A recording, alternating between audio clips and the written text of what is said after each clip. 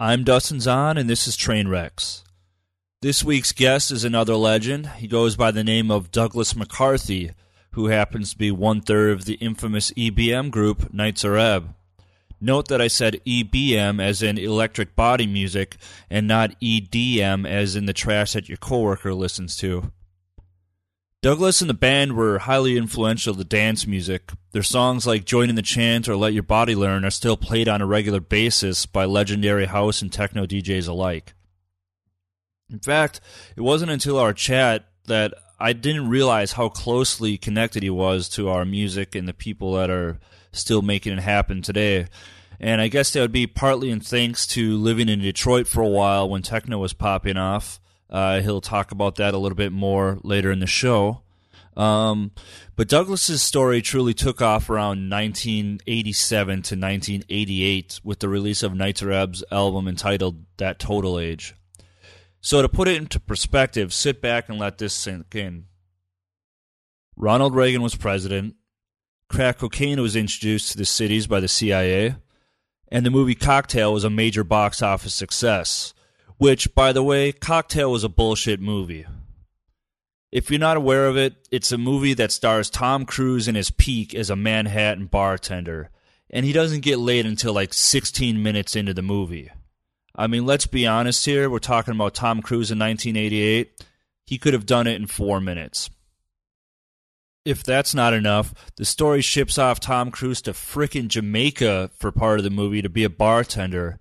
And let me tell you, that's kind of a stretch. I've been to Jamaica, and you can go across the whole goddamn island, and it's nearly impossible to find a lime for your drink. I do love me some Elizabeth Shue, though. I think she might have been my first, Hollywood crush or something like that. Anyway, back to Nitzer Ebb. While all this was going on in the States, they hit the road with Depeche Mode during their peak as an opening act. This kind of catapulted them into the big leagues, which meant major record labels, big studios, lawsuits, parties, and everything else that comes with rock and roll. Nothing lasts, though. Nitzer Ebb went on an indefinite hiatus, and Douglas left the music industry. A short time later, our good friend Terrence Fixmer got in touch with McCarthy about doing some music together. The result was a number of releases and, 3 or 4 tours along the way, if I'm not mistaken. One of which is currently underway here in Europe, where they're touring, I don't remember what the name of the new release is, but Douglas brings it up in the show. Anyway, I intended to have him on the episode with Terrence before their Berghain gig, but it didn't quite work out in time.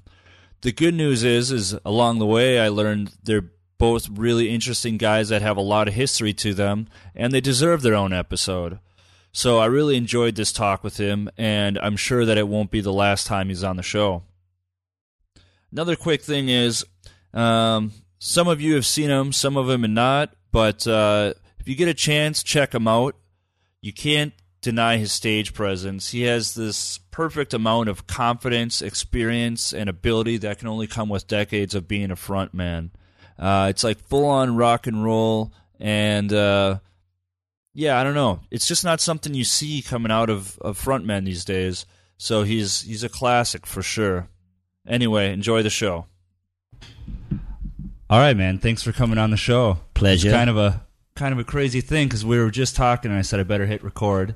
You said, "Where am I from?" And actually, I grew up in a little town named Ironwood, which is an hour from where he did the Further Festival back in August. I kind of remembered passing something that said that. Yeah, and I spent when I was 19, I moved to Minneapolis. Spent big city lights. Yeah, about 10 years there, and then I've been in Berlin for a while now. So that's my story.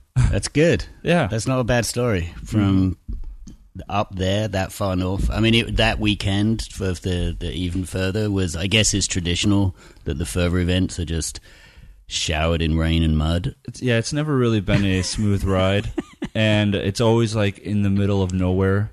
So you get a really bizarre group of people. Sounds like the story of my life. Yeah. Well, let's get into a little bit. We're just going to bullshit about whatever, but yeah, for those of you who don't know, we'll do a quick crash course on everything. And I forgot to mention before we started the show, if you see me writing down notes on my phone or whatever, I'm just doing my job. I'm not bored. You're just texting. Yeah. I'm like, God, this guy's got to get the fuck out of my house already. In fact, you're actually sexting. Yeah. Well, that's later, after these drinks. But, yeah, so I guess the main thing that you're known for is being the frontman of Nitzer Ebb. Yeah. And was it, I mean, the first album came in 87, I think, right? Yeah, we started, I mean, if you want me to give you the brief... Yeah, let's just do a brief one, because some notes. people have no clue. It's more of a techno show, you know? Yeah, so teenage kids growing up in Essex in this kind of shitty town 20 miles outside of London called Chelmsford. We were skaters and got into music kind of at the same time that we were, you know, is that That's how time? it goes, yeah. You're just, Skating around, listening skating around, listening to tunes. And then we started to go to shows and we were just like, yeah, we want to do this. But we didn't want to use guitars. We really got into kind of actually a lot of the German influence of like DAF, like the first DAF album. And okay, that's what I was going to ask about. Yeah, which was originally on Mute, and other bands as well that were kind of in the. I mean, Kraftwerk like to a certain, Neubauten like came later actually, okay. But in fact, that's actually an interesting story in itself. That we like the point we'd already started a band and we'd. You know, like a lot of teenagers, we just rehearsed a lot. Yeah. Didn't actually want to do shows because that would be too scary. And then we saw this show. I think it was the first time Neubauten had played in London, but the lineup was Malaria, Neubauten, and the Birthday Party. When was this roughly? 82, 83. Okay. And we'd already released a tape, I guess, around that time, 82, 83. But we saw that show, and it just kind of like we were like, that's what we're supposed to be doing. Like just the energy and just bring the menace to the stage and be like control it rather than be like before that we were definitely kind of angry young men, but we didn't know how to just like use that as a performance. Yeah. So that kind of changed everything, and yeah, we released some records on what we thought was our own label. The eventual lawsuit turns out it wasn't our label. But then we signed. So we started. The first show I did. I was like 15. Literally 15 years old. Yeah, and that was that. I couldn't actually move. I was holding the mic and was just so frightened being on stage.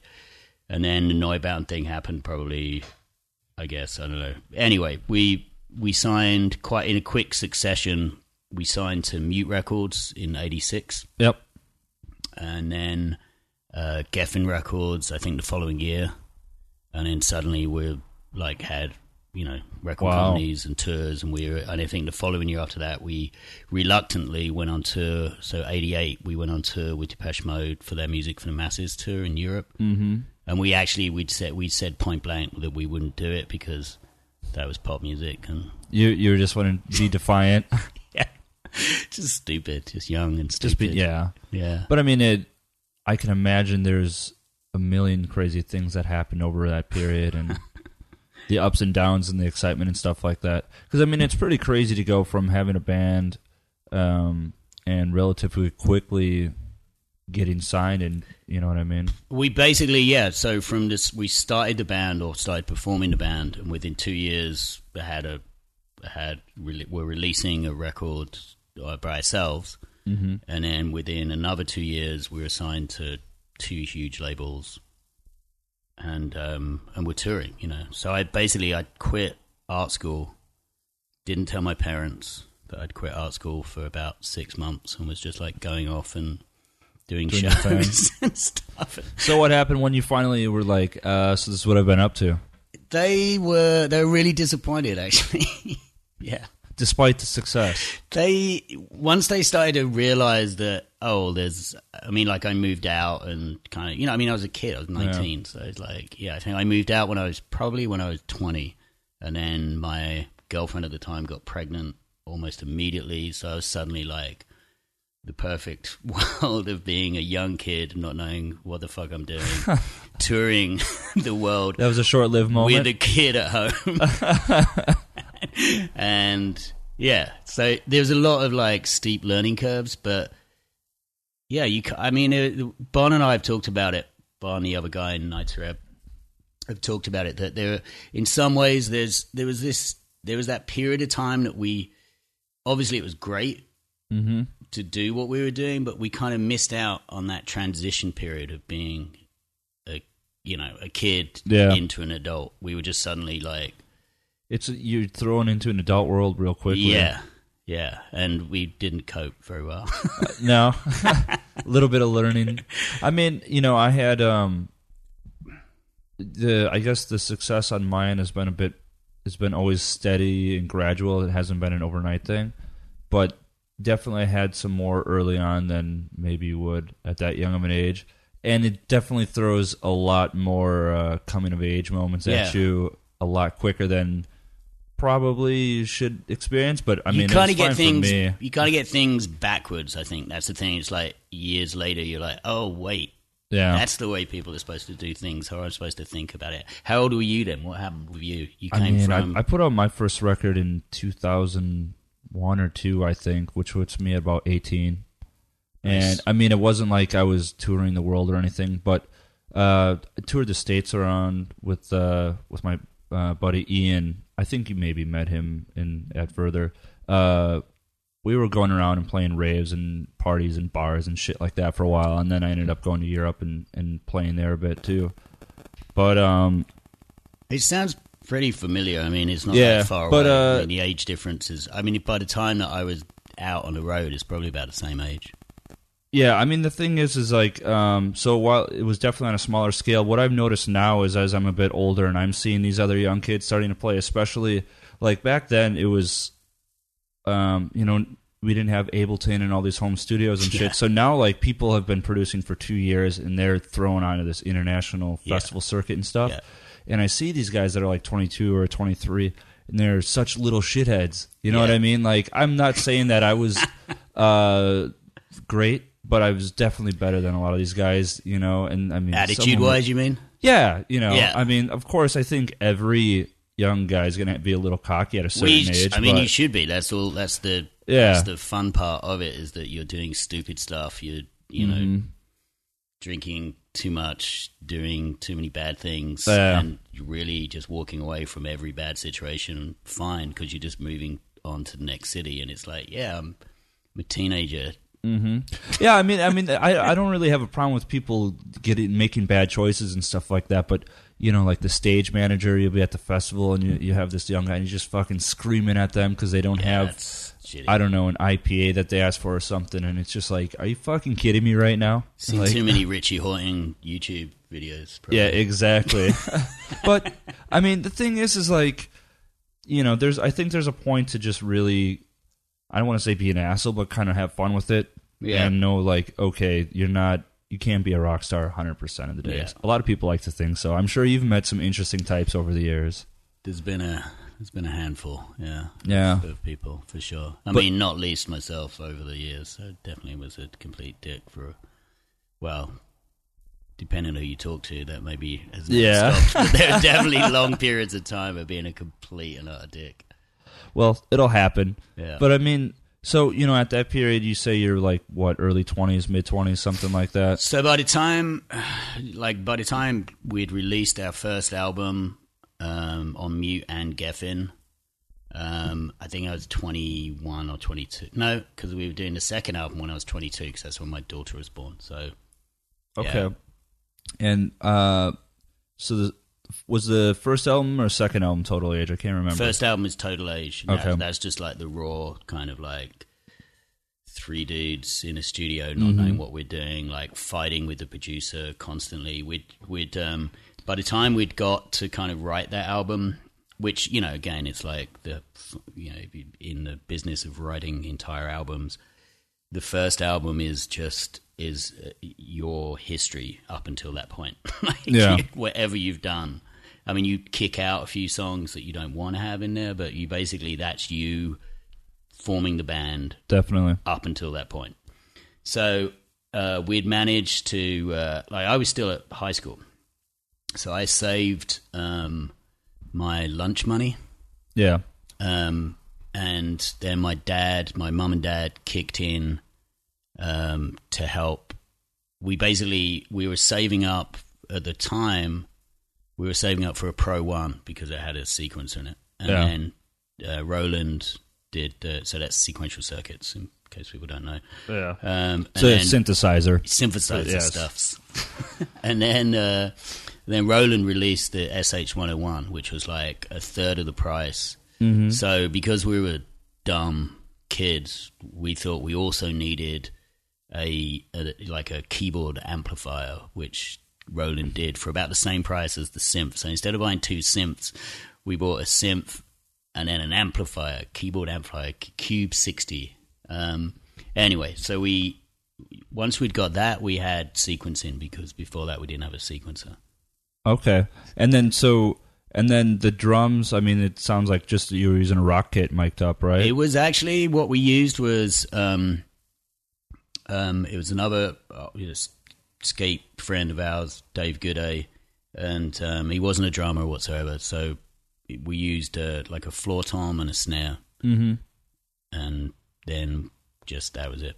And wow. And then a cymbal on there as well. Keeping it simple. Yeah, he just stood up and played drums, So, I mean, it's really interesting because, like, a lot of the people that we have on the show are more like techno and house guys, where they'll have a studio or they'll borrow someone's studio. But it's a lot different when you're working in more of a band background. Like, first of all, people don't realize, like, when they see in the movies, like, the band working in the studio or Spinal Tap, like, you're paying for everything, the studio time, the waters you drink, all that, the producer's time, and it's really a racket. I can't even imagine. Back then as well, like, once we actually finally did get, like, so the first album we did, we basically, and I do mean we paid for it, then it got signed, so it was licensed, actually, to Mute and then to Geffen. So then we started getting, like, these, like, advances. Back then you'd get good money, serious, like, this was like a band, literally kind of like teenage kids out of nowhere.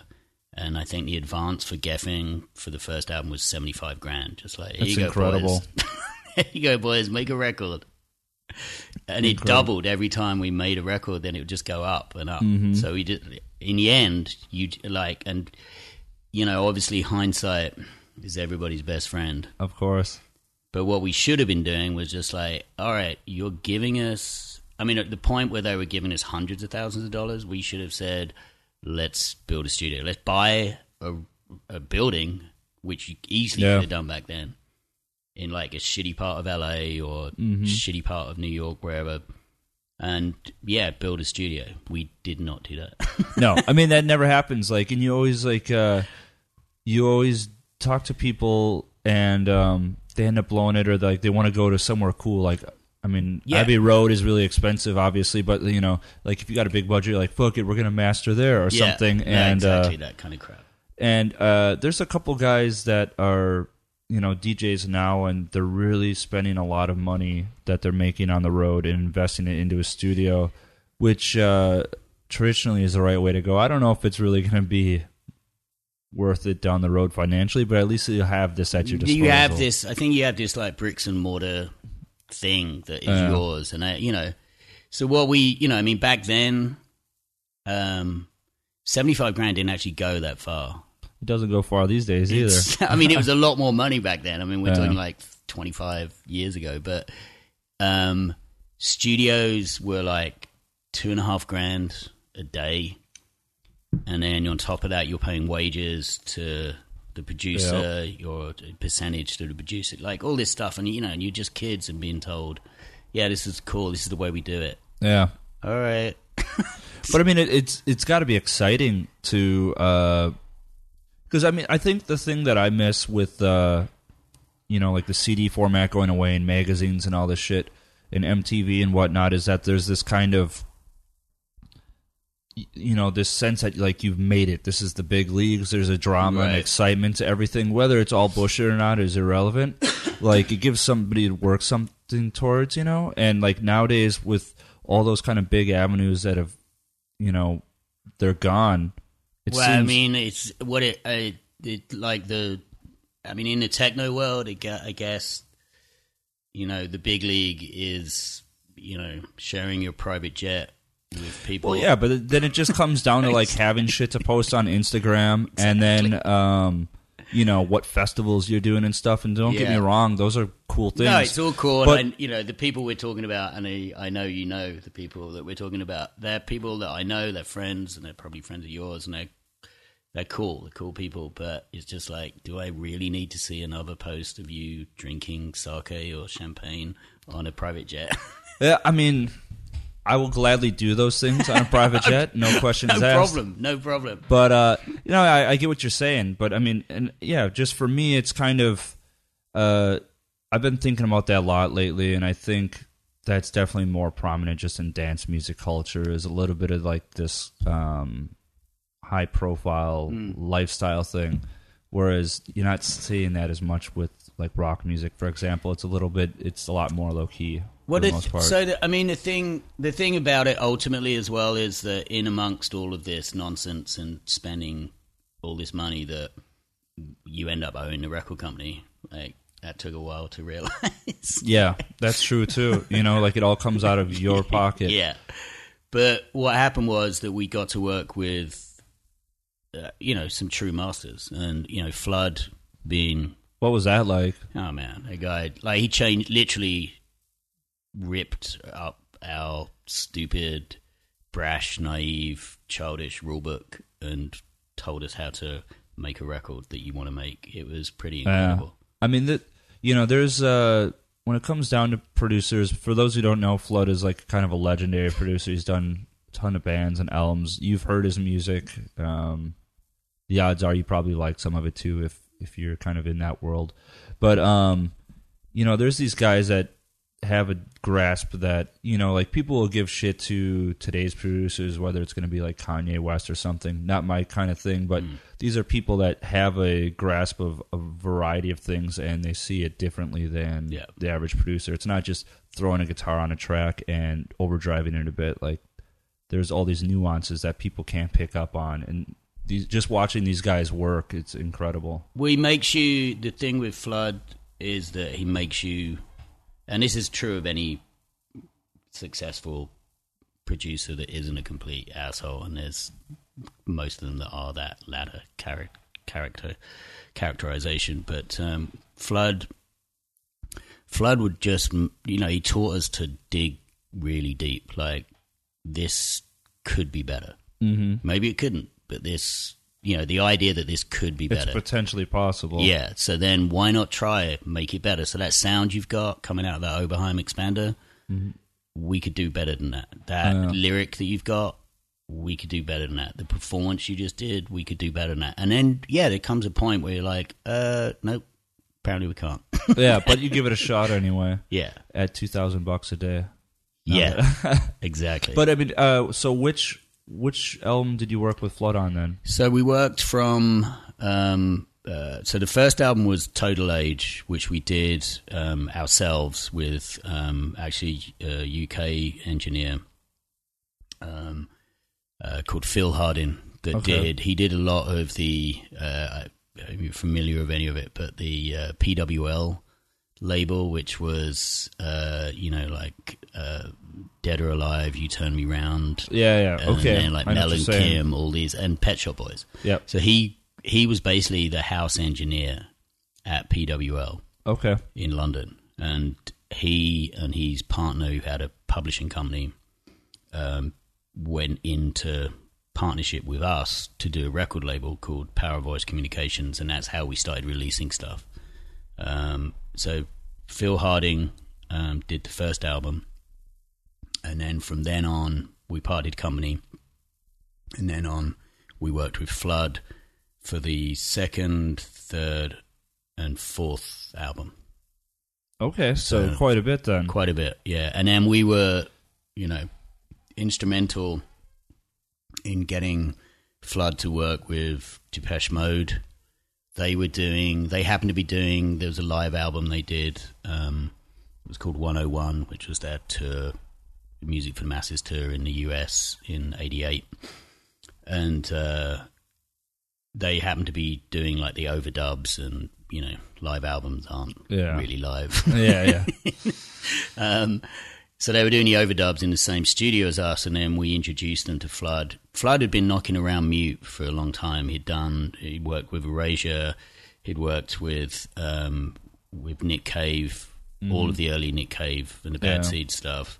Before that, he'd worked with Daniel doing like the very first Soft Cell release memorabilia was Flood and Daniel Miller. Like this kind of, it's legendary kind of trajectory from like any music that, like you kind of said, any music you think you might like. He did at least one of the U2 albums, I believe, did, right? I can't remember which one, but it was later stuff. He was the engineer on Joshua Tree. Mm-hmm. And then with the last album that we did with him, which was a very long, protracted event that went on for like 2.5 years, we ended up in Los Angeles and had like done the thing that you did back then. It was the early 90s. So we rented a house and built a studio in it, Yeah, you're living there now. Is that when you moved then? I was going to ask that's that when later. I first moved there. Okay. Yeah, that's when I first moved there. So you're living there then? Yeah, and then living there then, and then moved back to Europe for a bit. Well, via Detroit, but anyway. And then Flood was working with us on that, and then he was like, yeah, I've got like you two want to do an EP, so I'm going to go to Dublin for 2 weeks. And then like 6 months later, he came back. Wow. And they're done Zeropa. Yeah. Okay. That's crazy. I mean, there's another guy, and it's actually related to another similar band that we were just talking about. I don't think I can bring up who it is, but it was another one of those deals. He just kind of got roped into a deal, and then all of a sudden he was gone for a while working on shit. And, it's the next project for these. But there were some funny stories from that project. I think it was that one rather than Zeropa, it's that one rather than Joshua Tree. But yeah, just Brian Eno stories that are hilarious. I think some of them are broadcastable. Yeah. Well, if you're welcome to share. If not, it's all good. But so basically, Flood would be in the studio in Dublin all week with the band. Mm-hmm. And then there was a big like whiteboard, like a lot of people do, a big whiteboard at the back of the studio, and you'd have the tracks and the notes and stuff. Mm-hmm. And then Eno would come in on a Friday night after, like he'd wait until the band had left. Mm-hmm. He'd come in, and then the tracks he didn't like, he would just cross them out. And then the tracks he liked, he'd put a swastika next to them. Oh, God. But then would spend all night talking with Flood about how to develop them and stuff. But it's I mean, it's the whole world is pretty interesting, regarding the whole producer thing, because a lot of people, like for example, in dance music, you have one or two guys that make the record, but when it comes for time for a band, of course, the band is going to have their own sound. But I think records are crucial depending on the producer. I totally agree with you, and I think that bands miss a step from being so like adaptable as or so kind of hands-on as dance music producers or musicians, whatever you want to call it. Oh. But then I think the reverse is true as well, that dance music creators or producers, like basically, it's kind of interesting having this other level that you go to where and you may disagree, but there's a lot of interaction and there's a lot of conversation, and like creative discourse happens at that level. It's like, with a band, you mean? With like, so if you're producing your record and in the box at home, maybe you got some modular gear, whatever, you're producing it all, you finish it and you think that's it, it's perfect. I think that it's actually a positive thing to then take that to someone else, to have another opinion, another level of discourse, of creative discourse on it. You mean like having a producer kind of do a different mix down or something? Or just a critique? Maybe it's like, even it can be just like an engineer even, but like there's just something. I just know that when with you say with Terrence, for instance, what we've done with both you've only made 2 albums, but with both albums, we then took them to an actual someone else's studio and had them, you know, like fine-tune stuff that we were maybe like missing or didn't hear because we're so used to it, and then just different things that happen.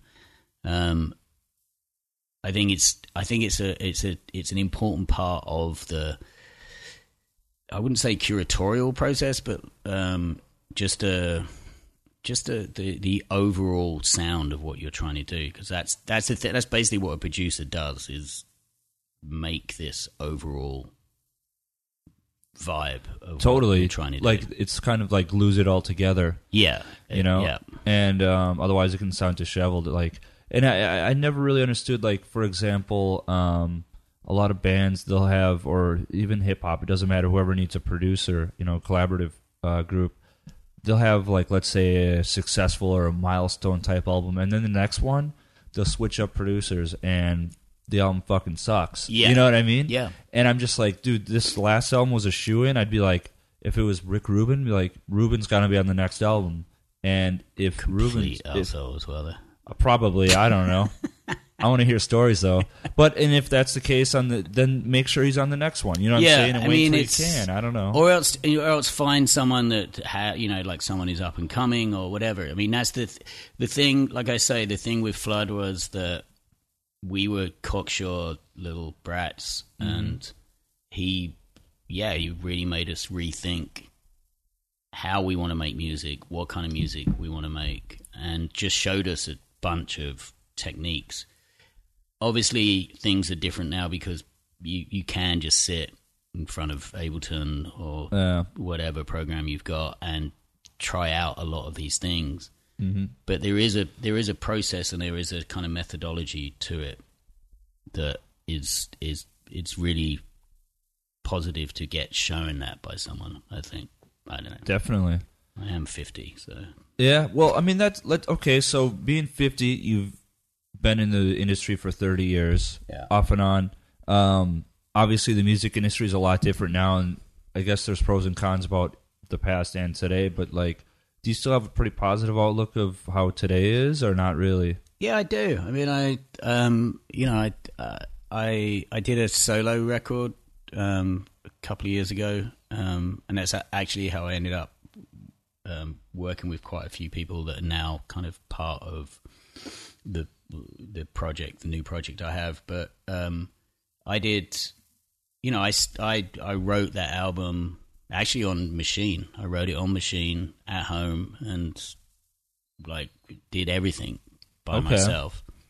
And that was, you know, that is, it's a liberating thing, and I can totally understand how liberating it is for everyone. The idea that is, as I say, back to this thing, the advice from Flood, the idea that is the best it can be, just because I've managed to do it, doesn't mean that it is the best it can be, you know? Sure. But I mean, the thing is, you also have to know when to stop yourself, too. Like, for example, there's tracks when you work on music too long and you just overcook it. It no longer has that initial raw feeling that you had in the first 15 minutes of starting that loop or coming up with that lyric or something. And the interesting thing about that comment, actually, Dustin, is that's the story of trying to do an album or trying to do a track. Like, you're constantly riding that thin line between like you say, overcooking it, over-egging the goddamn mix, or just losing your way. Like, and there's times, you know, everybody does this. This is it's kind of the beauty of making music.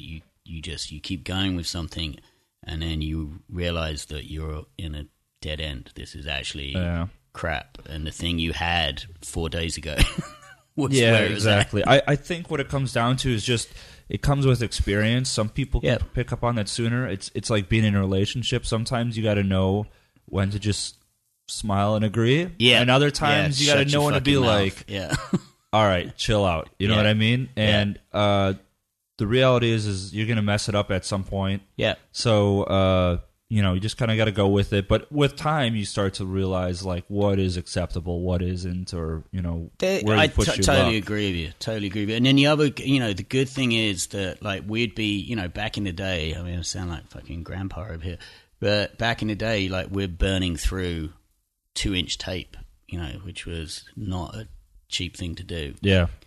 Now you can just with my iPhone, I can actually record and record and record as much as I want, like more than I want. So yeah, that I think that there's again, it's the same thing it's the same problem that was always there as far as I've known in 30 years of doing music. The difference now is that you can have so much. Almost too much, I think. Too much. Well, this is the other thing. Like that's what. So the project I'm doing in LA, actually with Bon and Cyrus Rex, Basek. I know Basek. Yep. Yeah. So we've got this project called Black Line, and we've been very kind of calmly steady. Like we'll go in the studio a couple of days a week. Mm-hmm. And it's been a year and we've got 35 tracks. And it's like most of those tracks are just like stepping stones to the track that's going to be good. So we've maybe got like 5 tracks that are good. Yeah. That's worth mentioning, though, because I'm in the same boat. I'm like at any given time, I'm always sitting on 3,000 to 4,000 dozen tracks.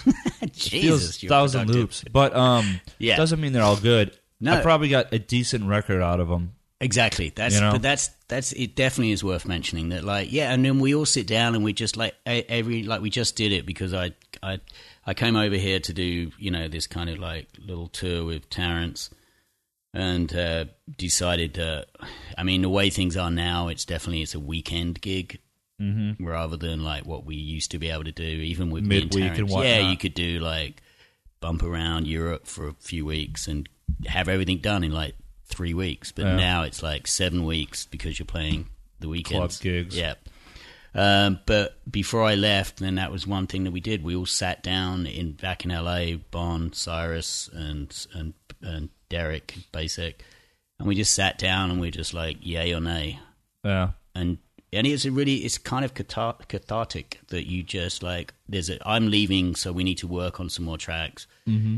Maybe or not, let's just figure out what we need to do. And it's like that kind of like reality check of like, all right, we can't just keep bumming around in the studio having fun. I mean, it's great, everyone loves it. That's the best part, is making the music. Having fun, finishing it is I don't really like hitting the road. I'm not into traveling so much anymore. I love sitting in the studio. I could screw around all day, but you brought up Terrence. We skipped over so much with a lot of the Nitzer Ebb history, but whatever. We can come back to it if we need to. Google it. Yeah. But, after Nitzer Ebb kind of went on a little hiatus or whatever, or kind of pretty much finished more or less. Yeah. You teamed up with Terrence Fixmer, and you guys got your own project, which is now 2 albums and a couple singles around that, I believe. Probably like 4 or 5 singles. I don't know. Yeah. I just had him on the show, and he mentioned how you kind of got in touch just from mutual appreciation for music. And yeah, what happened was that I'd actually got out of music completely. I'd kind of got really burnt out. I was living in Detroit. That's where I started hanging out with like, Clark Warner and the whole kind of... Yeah, I was going to ask you because there's a big connection to techno for you. Yeah. We'll get into that, but you hang out with those guys. Yeah, so, yeah. So, and just like I've had a long history with Detroit techno, that's for sure. But yeah, so basically I'd got kind of burnt out and didn't know what to do, and figured that I'd actually go back to the thing that I was at art school that I lied to my parents about going to. Uh-oh. It's just whiskey. It's all right. They like that. iPads like that. Yeah. Go on. Anyway, yeah, so I figured I'd go back to the one thing that I was kind of like, the other thing I liked of the music, which was design. So then ended up moving from Detroit, or it's actually a suburb of Detroit, Grosse Pointe. So you were living there? Yeah. Okay. Yeah, for several years. Okay. What brought you to Detroit? Women. Yeah, that'll happen, right? It's the same reason you go anywhere. It's usually work or women, or to get away from said situations. Getting away from both of those things, yeah. Like, whenever somebody moves, it's the they're W like, words. I needed a change. Like, they lost their job, they had too much fun with drugs or alcohol, or they're running from a relationship, or it's, you know. The two W words. Yeah, you never like, well, Denver was amazing, but I just felt like, I just had such a connection there. I just wanted to come back. But, so you were in Detroit for how many years then? 2.5, I think, straight years. I think I went back a couple of times. There's a lot of trying to sort the relationship out. Fair enough. Yeah. And so, you were talking about Fixmer. So then, basically what happened was I went back to England, and I went to university. Yeah. I finally, realized my parents' dreams and continued my education at the age of I think I was like 28, 30 or something. I don't know. I wasn't young. As a mature student, as they say. Hey man, I've been to community college. That's still an average age these days there, so it's all good. I'm glad to hear it. And then I ended up doing film, actually. I went to do design and then ended up doing film. And once I left, I started really getting, I was making films, and I was working, trying to I was like a jobbing director, but also just to make ends meet was an assistant director. So in all of this time, unbeknownst to me, then Nova Mute, which was the kind of like the techno side of Mute, sub-label of Mute Records. Sure. They'd got a bunch of different people, including Terrence, to do remixes of old Nitzer Ebb tracks. And so I think he did Let Your Body Learn. And so Seth Rogen, Seth from Mute. Old days. I don't know. Probably not. Yeah. Anyway, so Seth contacted me and said, yeah, this young guy from France, Terrence Fixmer, wants to get in touch with you to see if you want to do some vocals. Had heard the remix, so I was like, yeah, no, I'm down. Mm-hmm. And kind of looked into what he was doing, and it was just like, oh, making awesome shit at that point, you know? Yeah, it was just like, oh, yeah, I do want to talk to this guy. Yeah. So it took forever, He came over to London. I at the time, he came over to London to play me tracks. I think he was playing it. But I was working on a short film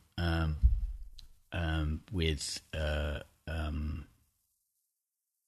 I was really involved in the music industries, in the film industry. Yeah, so, that was your so I focus. was convinced that that's what I was doing. I'm like, I'll see this guy, and then he played me 10 tracks or something. I'm like, yeah, totally, I can work on this, and it kind of got me a little bit somewhat excited about. Kind of got you kickstarted. Yeah, again.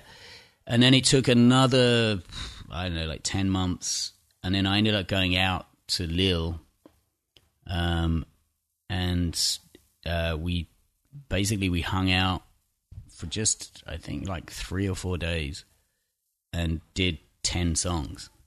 Awesome. And so it was a very intense, short, productive session. Yeah, and it just, everything clicked really, these were rough, initial versions, but it was just we looked at each other and we were because the idea was that I was just going to sing a couple of tracks on his next album. Yeah. And then kind of guest appearances of sorts. Yeah, exactly, that kind of thing. So then we looked at each other and we were like, well, I guess we got an album. Yeah. This is a hard thing to actually do normally. That's my past week. I don't know if I have an album, but we were collaborating and we're like, this actually doesn't suck. There's something here, exactly.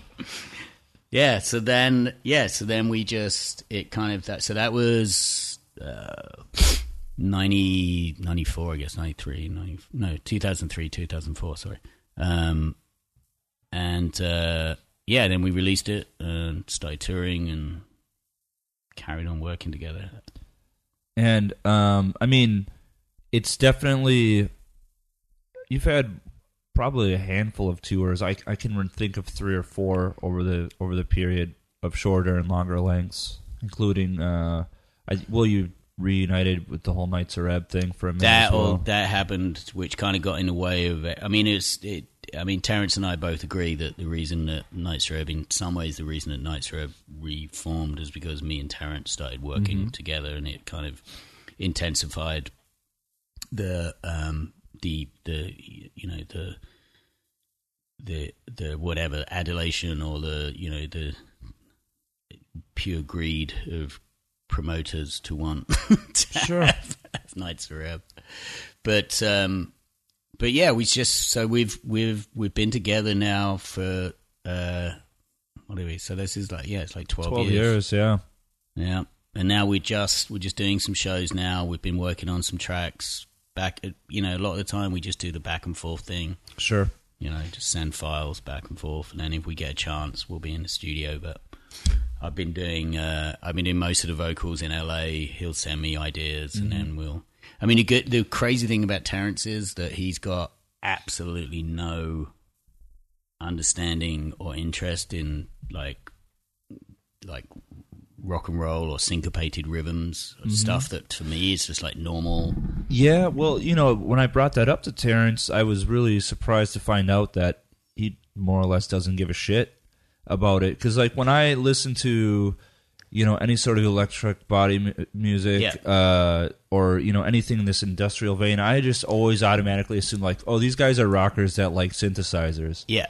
Maybe that's me growing up in the small town or something. No, I mean, it's true. I think it's true. And the amazing thing about Terrence is he's got no idea about what, so like for him, and there's various tracks that we work on, and for him it's just this like pounding like techno track. Yeah. And then for me it's actually like it's not. It's actually a half beat or like it's a skip beat, and he doesn't hear it at all.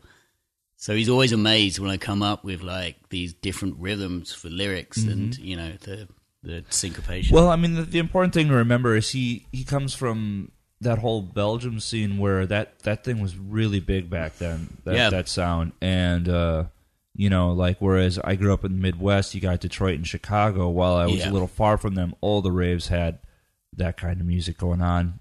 Some of the variants were pretty terrible. Some of it was good, but either way, it seeps into your subconscious whether you like it or not. And I think that's really true. I think it's really true. And I think, I mean, maybe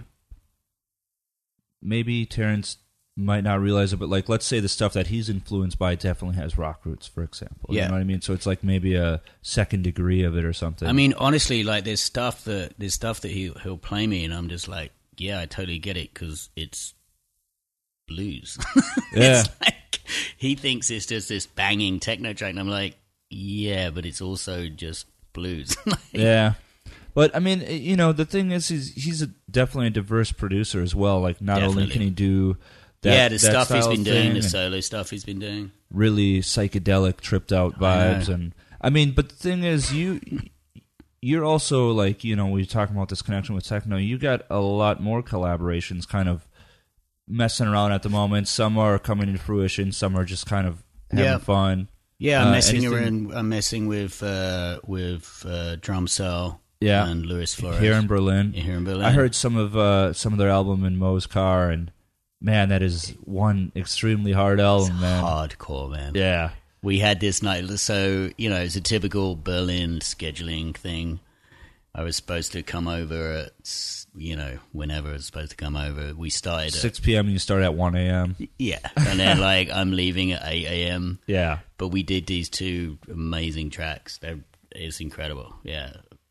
Awesome. Yeah, I'm looking forward to, I mean, the stuff they're doing, him and Lewis, it's rad. Yeah, I really, because they've been working, I think, most of the year, if not, like, since a little bit last year, too. It's a little bit, they're on a similar schedule to us. I played him some of the Black Line, and, I mean, we kind of were just laughing, because it's like, all right, so where is this? The influences are kind of like Neubauten to Coil, and then anything in between that's electronic. Totally. I mean, but also those guys, I mean, Mo knows, he's all up on Jeff Mills and all that stuff too. He's a dance dude, but he comes, I would say, more from like a rock background or being in LA and having all these collaborations. Well, he's a musician. I mean, he really can play, which is totally unusual. and well. And Luis, he's totally into, more of that thing. He doesn't care about what's coming out on Minus or anything. Exactly. We were doing like every take So it'd be, I mean, they kind of switched off, if you know what I mean. Yeah. So there would be like Lewis and me in the studio, and then Mo and me in the studio. Basically because it's a small room. And then every time either one of them came back in, they'd be like, yeah, let's make it harder. Yeah. So just keep stepping it up. Yeah, basically. No, I really enjoyed it. I really enjoyed it. And then I got a promo from Raffaele Tanasio from Italy. Yeah. How did that come about? Just could have been Brian. Could have been Brian Black. Okay. I Anyway, think he introduced me to. Yeah, I think he introduced us. Yeah, because he's a really interesting, cool dude. I don't know if you've met him yet personally. I haven't actually met him. We've just had a lot of like internet, Yeah, he's a cool dude. I've been around him a lot in Italy. I got stranded there in June, and like he's the one. He's the first one that. It's not the worst, but after a long weekend, and they were telling me that it was going to be 4 days that I was going to be stuck in a hotel airport. Ooh. And I just wanted to get home. Yeah. But, he's the first one that gets a hold of me. He's like, I'll pick you up. We're going to go get some bomb-ass pizza. You know what I mean? Like one of those cool dudes. No, he's totally chill. Amazing musician also. Like right now he's on this kick of doing like hard as nails techno. He does this really soulful stuff. He can play the piano. Shit, man. Like there's this video online of him where he's played the bells live with Jeff Mills. He's playing the piano part over the, while Jeff does the track. And so he's a really interesting dude. And you brought up Brian. You did a track with him on Motor, right? Various tracks with him, yeah. We did like Motor, and then with Brian himself as well, with Brian Black. And then we did our Not So Secret band. I don't even know that one. Maybe it was more secret than I imagine. Alrighty. So there was a Nitzer Ebb tour where Motor and Terrence were opening. Oh, was that like in 2010 or something? Something like that, yeah. Yeah. So we're all sharing the same tour bus. Yeah, okay. And drinking a little bit. Just a little bit. Just a little. Just a little rock and roll. Little nips. Yeah. And then we decided this one night to make a kind of cliche joke techno record called Homotronic. Okay. And in the title, the band was called Homotronic. So it was me, Motor, and Terrence. And then we released this track, You Look Like a Gay. Yeah? Never heard of it. Check it out. Right on. And it actually came out on vinyl and everything? Or yeah. Okay. It was the big hit of... Tigger is quite a big lyrical... He gets a lot of shout-outs. Yeah, I've been keeping in touch with him. I can't wait to get him on the show. He's an interesting dude. Yeah, funny guy. But... So yeah, you guys all kind of met. Is that when you met Brian or before? No, I'd met Brian in London. After I'd lived in Detroit for a few years. Yeah, I lived in Detroit for a few years, and then, like I say, went back to study back in England, and then ended up in the East End of London, in Shoreditch. Kind of the right time to be there, like Nag Nag Nag, which was this club that was going on in the West End. And just opposite, like literally opposite my apartment, was this pub called the Old Blue Last, and they started doing shows upstairs. It used to be this like really kind of shitty, scary old man's pub where you're more likely to get a bottle over your head than a drink.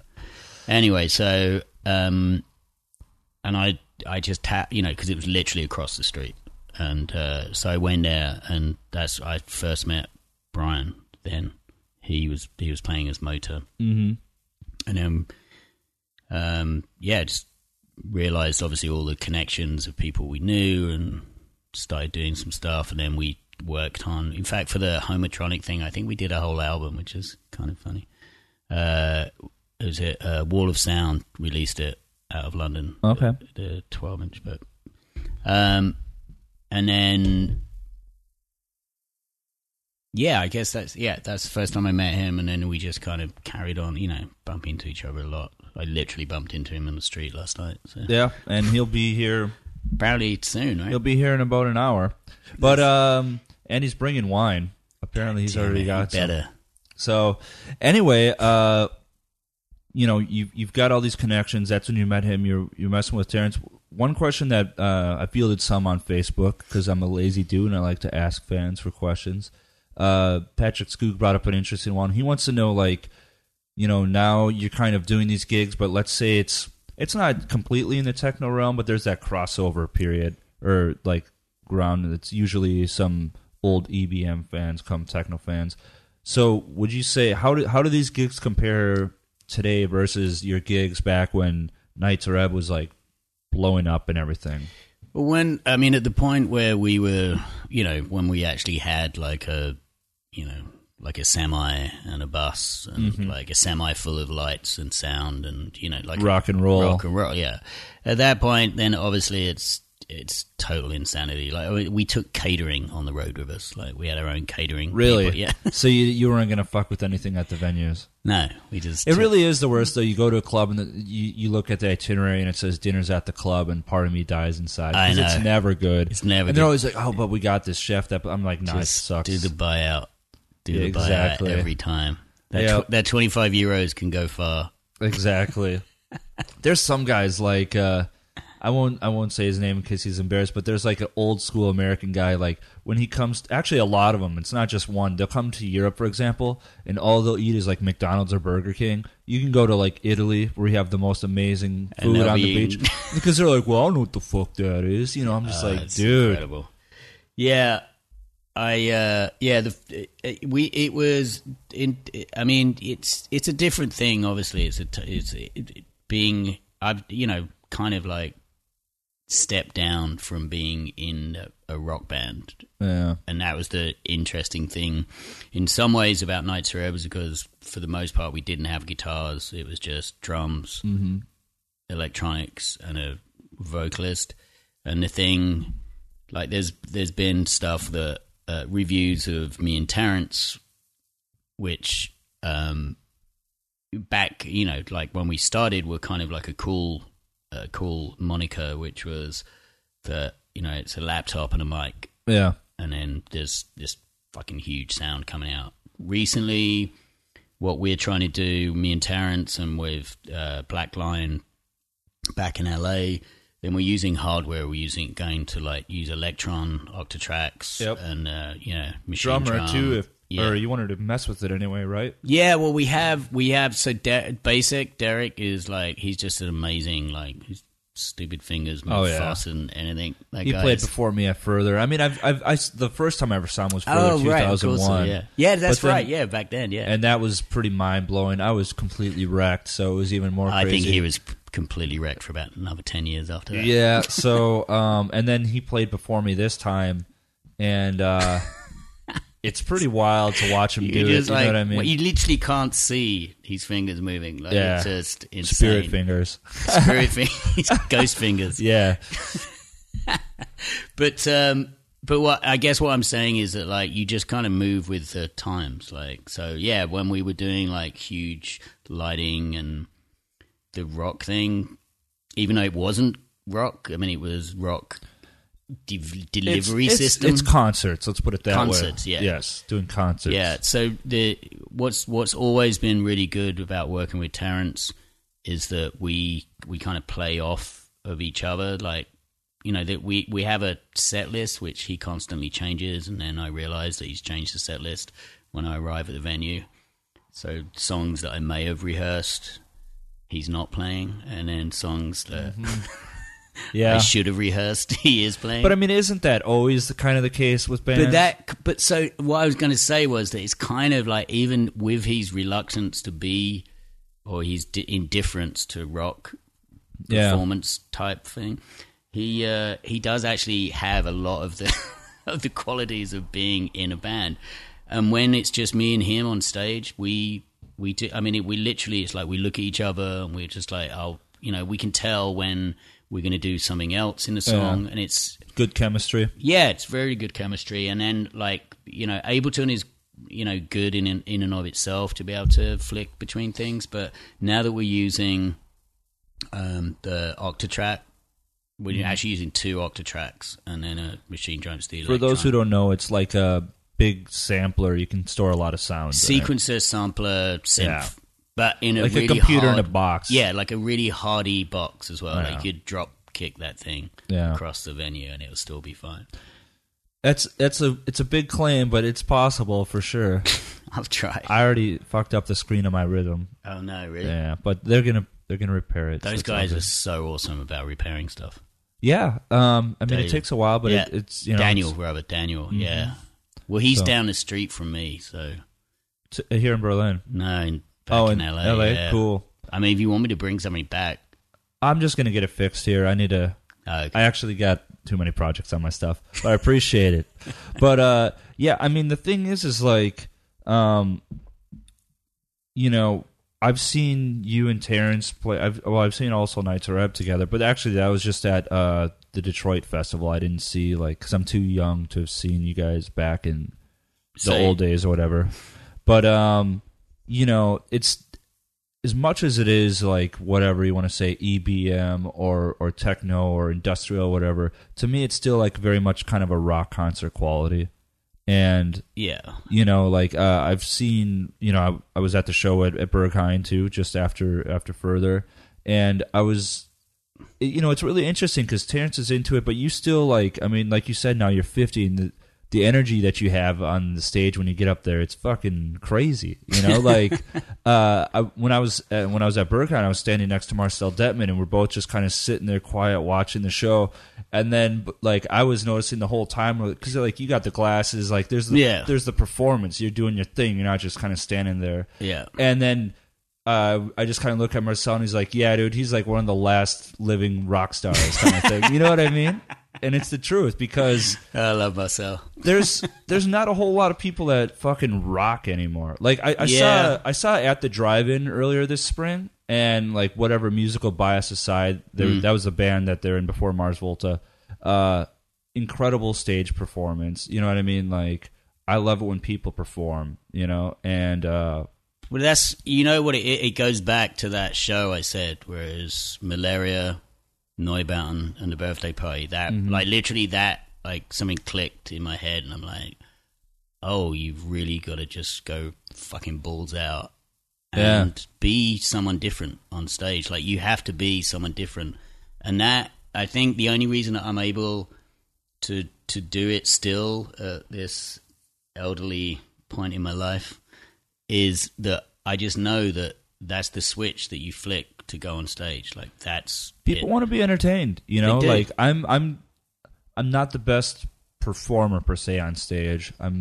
And I catch myself after the fact. I'm like, I probably should have been a little bit more in the moment and animated. But for me, I'm one of those it's all about the music, man. One of those kind of things. I DJ at not a whole bunch, but I do. I do actually get paid to DJ. And I took a page out of Andrew Weatherall's book.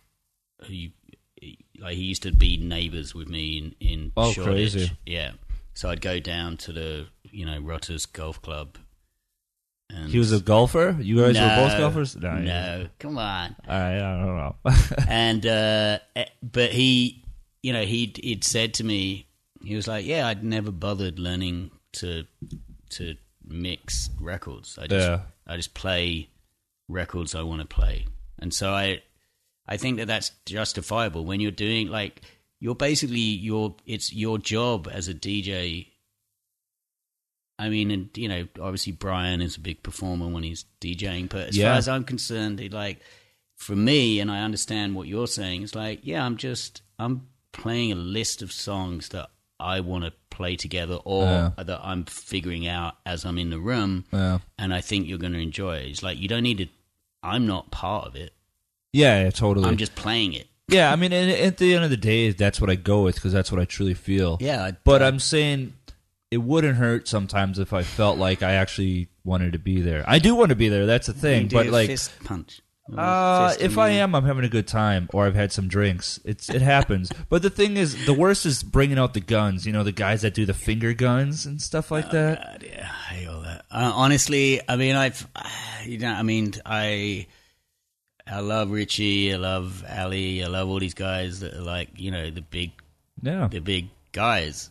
But I'm just, you know, it's like, yeah, I guess it's good what they're doing. I guess it's interesting. They're pushing back the boundaries of performance. But I just come from a different world, I guess, where it's like, if you want to be a performer, you got to be a fucking performer. Be a fucking performer. Yeah, I mean, and that's the thing though. Like, you know, I love techno to death, and I'll probably make it in some form or another till I die. But like, next, you know, it's rock for me. Period. And rock and roll, like, when I go to a concert, I don't want to see this, like, staring at the shoes kind of shit. I want to see my rockers fucking go nuts. Do you ever read that book, Michael Orjanti, Coming Through Slaughter? No. All right, so it's a book about Buddy Bolden. Buddy Bolden is supposedly, and certainly by this book, although I'll explain more about the book, but Buddy Bolden is one of the innovators of jazz in New Orleans. Like, so marching music was really big because a lot of Germans were living in America, so there's a lot of like oompa oompa. Like, yeah, have you heard the techno here? You can figure that out. So then there's a bunch of people eventually, and Buddy Bolden was supposedly the first person. He's a you know, like a horn player, and he started. So he had his own band, the Buddy Bolden Band, and it was all started to use syncopated rhythms from African rhythms. And so this book is based on research. There's only one photograph of Buddy Bolden and his band, but based on research, there's Michael Orjanti that did he did The English Patient, you know, the big movie, yeah, whatever. But this book is like this big. You can read it in an afternoon. And when I read that, I don't know, it's probably like 18, 19 or something. I don't know, whenever it came out. And it made me realize that this thing that we call rock and roll, this thing has been around for the all of humanity. Like, you know, like going back through time, there's always going to be these figures, these people that emulate this desire to perform, to entertain, and to be shocking, and to be almost unnerving. Larger than life, or something. Unnerving. Yeah, I recommend reading that book, and it just makes so much sense of like modern day music. Like he was completely discounted. He was completely fucked over. Was a terrible, terrible person. Like, you know, was doing loads of drugs, was fucking loads of prostitutes, and was just in general like doing the rock and roll thing. Just doing the rock and roll thing, yeah, exactly. But yeah, so But I mean, is it more of like an academic read, or like a wild and crazy read, or it's actually, so a lot of it, I like from a stylistic view as well, which is great. The way that Michael Orjanti wrote it was that. So it's patois because it's, you know, turn of the century New Orleans, and so in order to show how the sentences were structured, there's no for quite a lot, if not all of the conversations. It's been a while since I've read it, but the lines are just printed, so there's a gap between them on the page, you know, so it's like a couple of lines down, gap, and then there's another line of actual text, and then it goes down. There's no like, you know, commas, periods, or it's almost like really a free form poetry sort of thing. I mean, and it can't, you know, and again, you can't, you know, get back into the like you say, the free form, that sort of it. Gotcha. And what's it called again? Coming Through Slaughter. Okay. Highly recommended. Yeah, I mean, I think when it comes down to it, you're always going to have, it doesn't matter what kind of music. When you go to see music, I refer to as live music. That could be bands, but sometimes it's DJs or whatever it's going to be. Yeah. people want to be entertained, and I think however you do it, it doesn't matter as long as it comes across as sincere. And That's it. There's a lot of performers you go out and see them do their thing, and it's not sincere.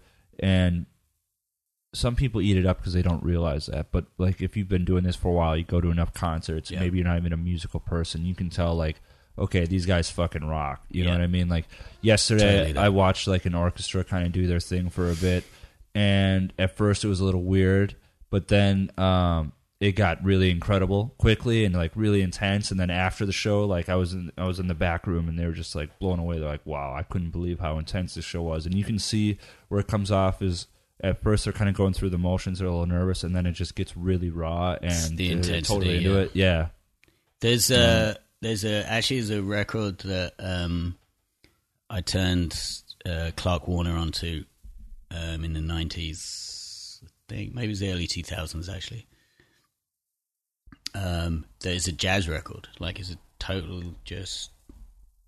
It's Brad Mehldau. Okay. He's from San Diego, and he's a Mehldau, MELDAHAU, whatever it is, Mehldau, whatever. Okay. But he does cover versions, or this is back then. He was doing cover versions of kind of popular. Doing old jazz cover versions, but then doing like more modern like rock music cover versions. Interesting. And it's the intensity of it, and it's just a stand-up bass, piano, and drums.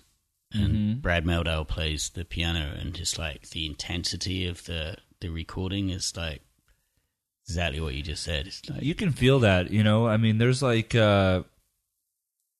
his name is Chris Ott. He used to work for Pitchfork before it went to complete bullshit, so it was over 10 years ago. He does Shallow Rewards and all this, and he's talking about some reviews, and I forget which record he was talking about. He was talking about when the guitar player was playing, and you can hear like how the tension in the strings, like they're about to fucking break, like how crazy that take was on the record and stuff like that. And you listen to I mean, I've got no discrimination in terms of what I listen to. If it's good and it hits me, in the heart, that's it. It's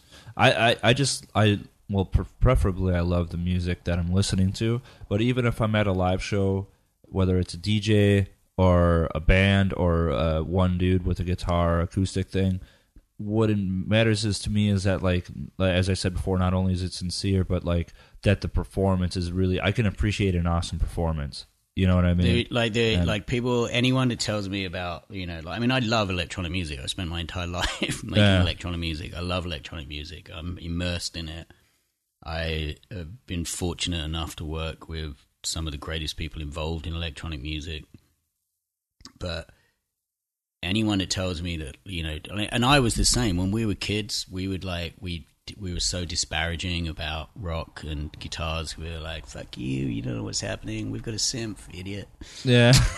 But I mean, I can imagine, because everybody was talking about like when the electric guitar came around and everybody was ditching the acoustic electric guitar. Yeah. All these guys Dylan, that were, Bob Dylan was like, fuck these kids. You know what I mean? I can do whatever the fuck And now I like. I can't even imagine in the 80s when every kid started showing up with a synthesizer. We'd show up for gigs. There'd be like SH-101 and our stupid fucking keyboard amp. Yeah. And then the floor tom and the snare. And we had a cymbal as well. And so like, we'd set up and they'd like mic it up. They'd be questioning why, where's the rest of the drum kit? And then we'd start to do the sound check. And it's like some fucking huge dude.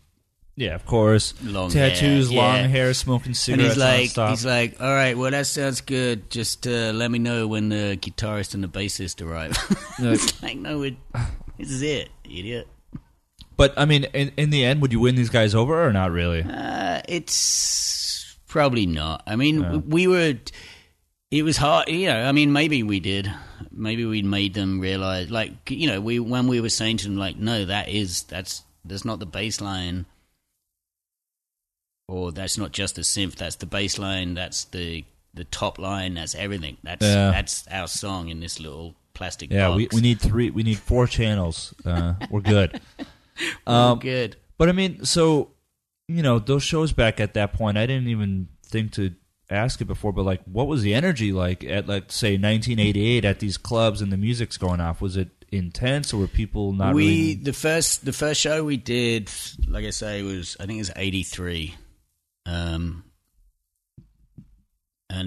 by 88 things were like better, I think, kind of. I would hope so. We were like, by 88 we were touring with Depeche Mode in Europe. Again, just like complete fucking idiots, didn't know what the hell we were doing, but we were doing these huge venues. Like, it was a winter tour, so we were playing like indoor venues. So did you get on well with the band? Yeah, that was like from the get-go, and we were really reluctant. Like, we didn't want to tour with them. We were like, fuck Depeche Mode, fucking idiots, fucking pop stars. We don't want to be on a fucking road with pop stars. And then we kind of like, met. I'm like, oh yeah, all right, you're kind of cool. Yeah, but did you? Was there a certain inspiration that ended up coming from them too? Well, what happened? You're absolutely right. Yeah, very incisive. We basically we were supposed to go with them actually to tour the States. We were supposed to be on that 101 tour, the American tour with music for the masses. And in fact, there was merchandise made, all this kind of stuff. And then U.S. immigration, we were signed to Geffen as well. U.S. immigration denied entry, because it was quite common back then to be denied entry to the U.S. For various reasons, like, killing Joe. Hey man, it still is now. Yeah, it's not unusual. Yeah. But they singled us out as lacking musical merit. And really? We're like, yeah, all right, yeah, fair enough, yeah. So we didn't do that tour, but what we ended up doing was start making the next record, and that it definitely influenced us. Like the idea of we'd only played clubs before that, like tiny little clubs. Performance was, you had like, a new perspective. Suddenly, like, oh, there's more than a few hundred people. It's like you have to, like, how to project not a performance necessarily, but like a song. Like, how do we want to? So that's when we went. I mean, all of these things are informative. Anyone you work with, you just like take something from it, and you have your own. Obviously, it's your spin on it. It's your interpretation. Yeah, I mean, I don't think you can't undo something like that when you go from playing small club rooms from like 200 people to, I guess with Depeche Mode, it's thousands upon thousands, 10,000, 15,000, 20,000. Yeah. Like on my personal scale, it'd be like going from doing 150 people in the States to, festival shows now are easily 4,000 or 5,000 people at the stages. An average club night for me is probably 1,200 to 1,500. Yeah. So it's like, everything changes when the crowd's that much bigger. The songs that are intimate can, in a way, be almost more intimate if you can lock in that entire crowd, which is hard. And then there's some songs where it's like, okay, we really need to fucking make this one hit. Or I mean, it's for a band. For a DJ, you're just like, all right, this is a moment where I got to. But I mean, but then there's when I DJ, then things that I think are going to work, and then you immediately, like, all right, this isn't. It becomes the longest 3 or 4 minutes of your life. Yeah. But you don't want to stop it short because you just got to keep the continuity going. But those are moments. But it's all the same thing. It's a realization of it's literally is you're feeding off of the room, and you're trying to deliver something to the room to change it. I mean, that's the idea, is that you're trying to change. Like, in some ways, when we were younger, and it happened quite a lot, was that, we'd play in a room, and it still happens for everybody. You play in a room and everyone's just like arms are crossed and they're just like waiting for you to prove something. man, that still happens a lot everywhere you go. And I'm fine with that. I'm fine with that. I'll do what I think is gonna do that. And sometimes it works, sometimes it doesn't. Mostly it does work. I mean, like you get the measure of the room and you get the measure of the crowd, and you're able to get through it. Yeah, but there's really nothing as depressing as when you try everything and it's not working. That happens too. Yeah, part of life. But I mean, when it comes down to it, like then you have these shows where the crowd maybe necessarily isn't that good. And then it comes down to two things. At the end of the night, the promoter's like, that was fucking incredible. Everybody was telling me they loved it. And I'm like, really? Because there was about 4 dudes stroking their chins and their hoodies up front. Everybody else ran to the bar, but all right. So there's that argument. Or there's the fact that they actually are blown away and they don't really know how to absorb it. They're like, That's I dance? Do point. I, That's an interesting point. Like, I saw some concerts in the past week. That's a really interesting point. I wasn't necessarily like moving around or anything, but I'm just kind of sitting there like amazed. Absorbing. Like, all right, filtering out the details that I do like and I don't like. And then afterwards, I'm just like, okay, that was fucking incredible. Yeah.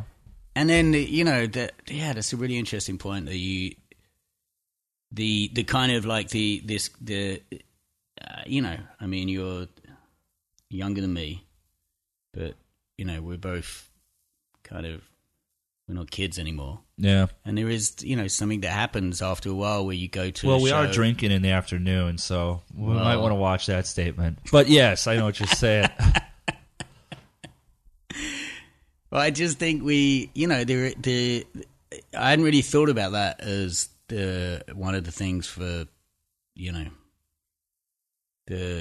younger attendees of a show, that they're also just like, this is what they've seen everyone else do, or else this is like they're because I don't know, I don't want to get too philosophical about it, but like the disconnect, because everything is so available, you can watch anything, see anything from your phone, let alone your laptop or your computer, or you get the 2-minute YouTube clip. Yeah, and then all right, that's good. Yeah. I can't stand an hour of this. Totally. I mean, what it comes down to is a lot of kids these days, I guess, let's say 18 to 25-year-olds or something like that, they're kind of conditioned to expect a certain thing, which that's fine, because I guess I was at that age too. But, like, let's use, for example, like Richie Houghton or something. He delivers a certain show, and that's how it is.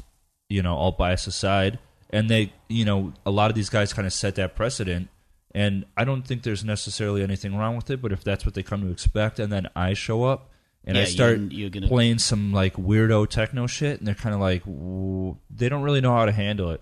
So at that point, I kind of, maybe I'm like, okay, this isn't going to be my best show of the year by any means, but then I take it as, like, all right, I'm now the role of the educator, this might not work tonight for me, but they might look back in like 5 years and be like, actually, that guy knew what was going on. He's, I totally agree. I mean, I don't know. I mean, I think, certainly here in this city, there's a lot of conversations that go on about the kind of, since you brought his name up, Richie, Chris, Ali, like, it's that in a stratosphere that is, I mean, it's hard to quantify what they're doing other than continuing a brand that they're just performing. They're doing their thing, Yeah, but it's nothing to do. I guess what I'm trying to equate to what you're saying is that what they're doing is this thing that's up there, way up there, and it's great, and it's hats off to them, really. But it doesn't necessarily filter down to everything else. Like, you're actually it's like you're crossing the street from the sunny side to the dark side. when you listen to that and then go, yeah, it especially with me, like, I can keep it pretty civil, but like if I'm doing a longer set, sometimes I'll get really deep or weird or whatever. That's the whole point. Or sometimes like I just want to fucking play some hard shit, you know? Yeah. It really depends on the night. Or there's times where I show up and they're like, okay, this guy plays at like Tresor and Berghain and shit, and I start dropping a few house records and they're like, what the fuck? Yeah, what you the know? So, idiot. but the thing is it's like, I don't know, I guess the DJs that I've always been inspired by growing up over time were the DJs that were at the end of the night. You know, so like you have your headliners, they're playing their show or whatever, and then they're done, and then the closing guy goes on, and he starts playing like, you know, he's the old junkie that has all the records and stuff, so like, not drug junkie, but techno junkie or whatever. Yeah. And then like, so all of a sudden everybody is surrounded at the end of the night just kind of like watching this person do their thing. Yeah. Like even the guys that were like, everybody came here to see, those are the guys that are at the end of the night like, okay, this, you know, the DJ is DJ sort of thing. I love those kind of people. That's how, I mean, and that's how it's been for years, you know, ago with like in Detroit. Yeah. Obviously, I spent my fair share of time there. You know, Derek May, lunatic that he is, can fucking close a party. That guy. Yeah, I mean, there's, you know, I've seen plenty of Derek May sets, and there's really still, he's got, you know, they coined that term high-tech soul, but really, like, nobody can do it like he does. You know what I'm saying? I'll tell you a story about Derek back in the 80s. So we just released our second album, and Derek did 2 remixes from the album. Mm-hmm. And we were on tour. It was actually in '88. I was on tour with Depeche Mode, and so this is like pre-cell phone stuff. Mm-hmm.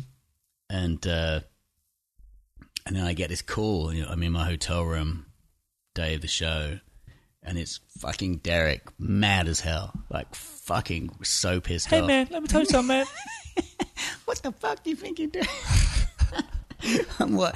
We turned down his mixes. And somehow he'd found my hotel. Oh, really? And my room, yeah, and was calling me up from Detroit. That's impressive. I was just thinking about this the other day. I was like, wait, how the fuck did he find where I was? And he was pissed, man. Fucking so pissed. And I'm just like, no, we just didn't feel it. Yeah. Sorry, dude. And he was fucking wasn't having it. It was like a 45, well, you know, Derek, it was like a 45-minute phone conversation of one-sided conversation.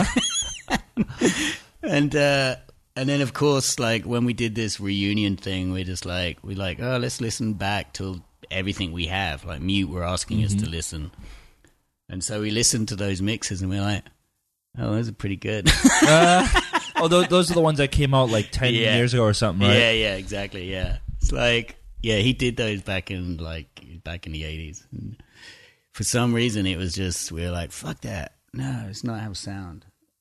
Yeah. Well, that's the thing, though. I mean, there's stuff where, not necessarily remixes, but tracks that I wasn't big on before, like that I've released on my label or put out on others, and they commission remixes. I'm like, I don't get it. And then later on, I'm like, it's that. Okay, I get it makes sense now, you know? Yeah. So.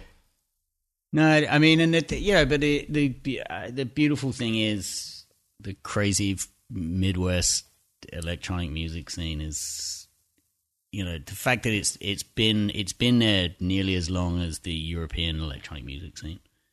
Well, I mean, yeah, granted you have like older things that roll in like Kraftwerk or Tangerine Dream and whatnot, but when you start talking about dance music, you can't do it without talking about Detroit and Chicago. It's nuts when you think about it. It's just but I mean, bananas. Like, so you know, you say, you know, you're DJing, blah blah blah. Like when you DJ, are you playing like these kind of records, or what are you getting into? Yeah, I play some older stuff. I play like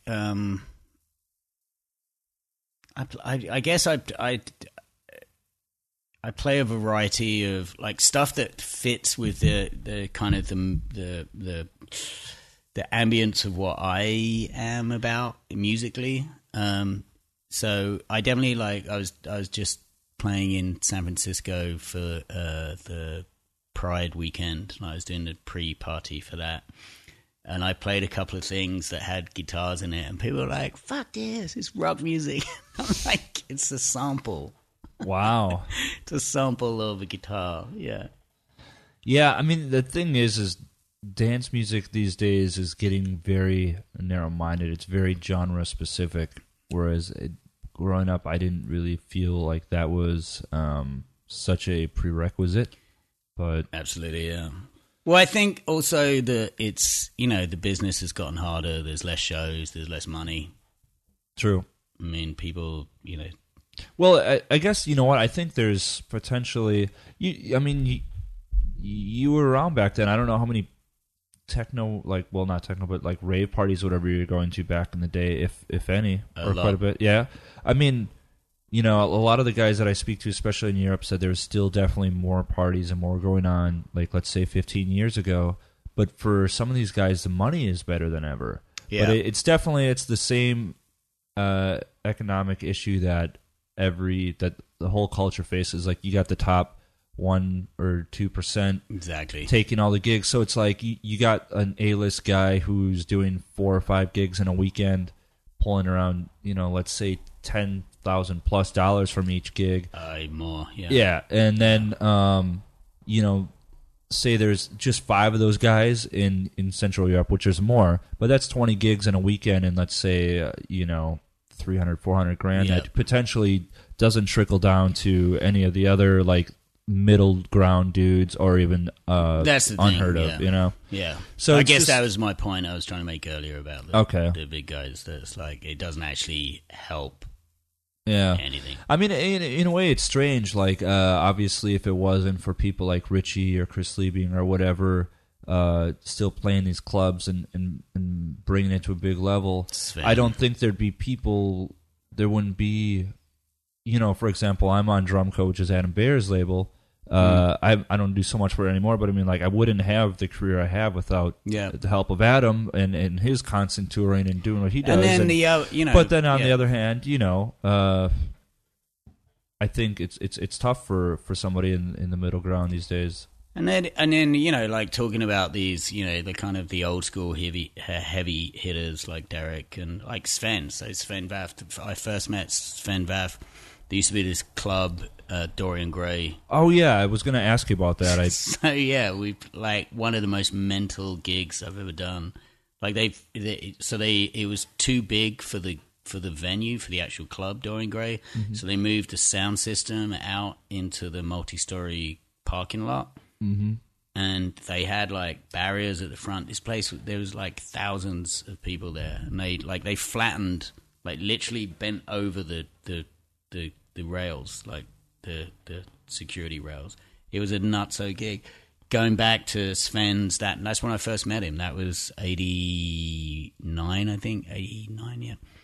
And then going back to his studio, and so the thing is, Sven, as with all these people, all these people, they're there's questionable kind of personality traits, but they were there doing it. And musicians and artists, they have this, though. Yeah. You know what I mean? You take the good with the bad. Exactly. That doesn't make it acceptable, but that's what it is. That is all part of the kind of game that the whole thing is. It's And I think it's also, there's a lot of idiots to deal with, too, especially in this dance music when people are drinking all night, taking some drugs, chatting in your ear.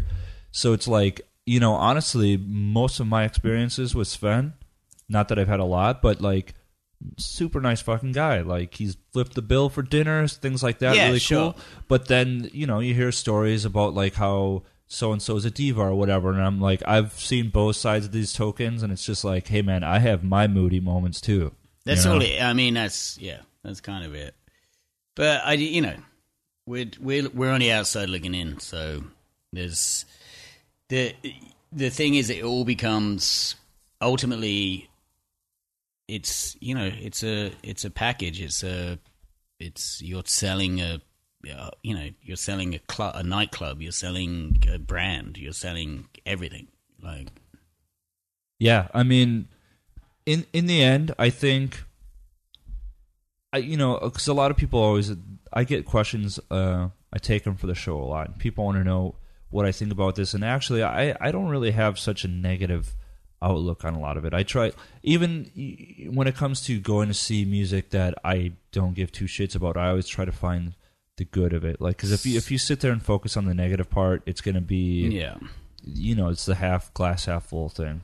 Yeah, I mean, I think that ultimately that's the thing as well, is like musically, it's the only reason anyone gets, professionally doing the circuit or whatever, the only time that things piss me off is when someone's a dick off stage or, off performance. Like, they get a taste of like everybody kissing your ass, so like it becomes part of everyday life.